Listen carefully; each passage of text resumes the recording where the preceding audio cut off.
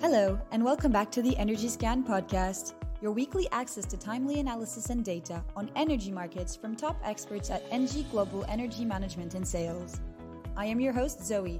This program is dedicated to exploring the weekly macroeconomic trends as well as focusing on the oil market.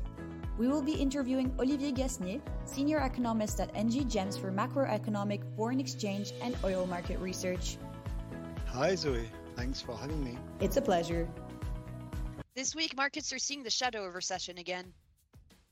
Yes, indeed. When for weeks markets have been focusing on the forthcoming inflation of monetary policies, they saw their confidence shaken by a series of indicators showing a better than expected resilience of activity in the US, but also in the Eurozone, just before the meetings of the main central banks.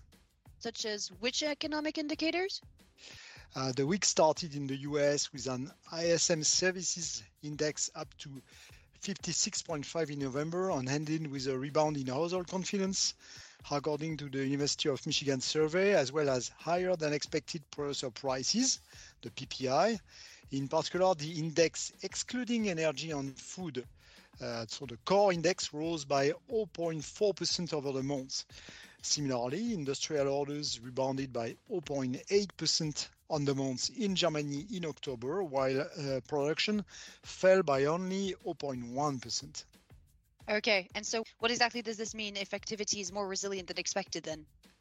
Well, it fuels fears of stronger than expected monetary tightening, accentuated the steepest inversion of the US yield curve since 1981, and thus increased expectations of a recession.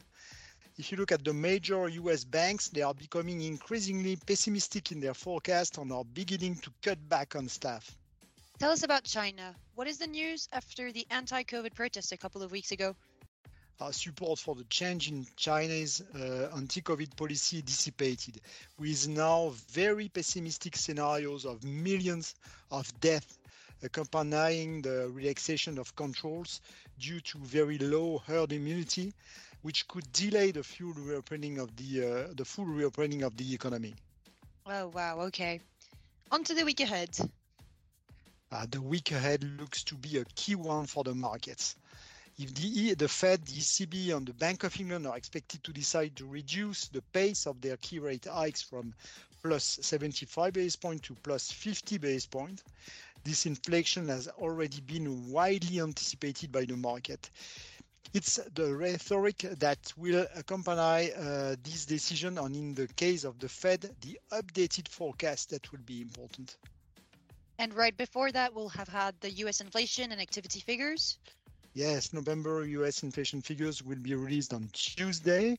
A further drop is expected from 7.7 to 7.3% for total inflation and from 6.3 to 6.1% for core inflation. If core inflation falls less than expected again, the pressure on the Fed will be even greater. We also have many key indicators in the US, China, and the euro area. On to the oil market. What can we predict seeing the risk associated with the implementation of new measures against Russia?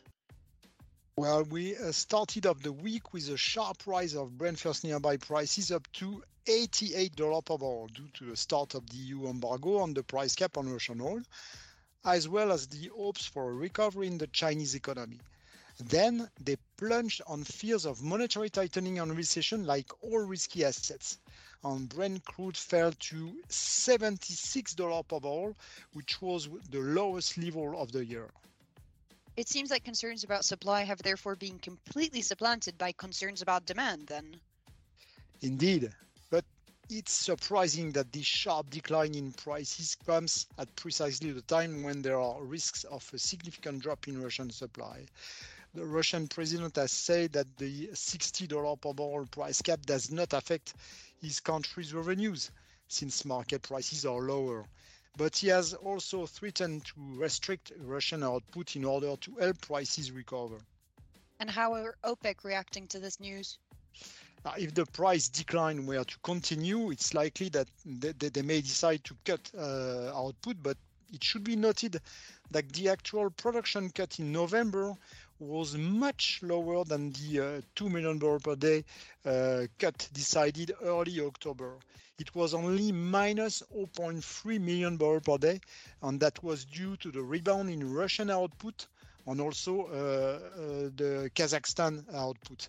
And talking about the Russian production, this is very likely to be short-lived. Thank you, Olivier, for these clear insights. See you all next week for your weekly Energy Scan podcast. Stay up to date about energy market trends in no time, build market views with top quality data, and interact with experts to support your decision making. Visit energyscan.ng.com to learn more.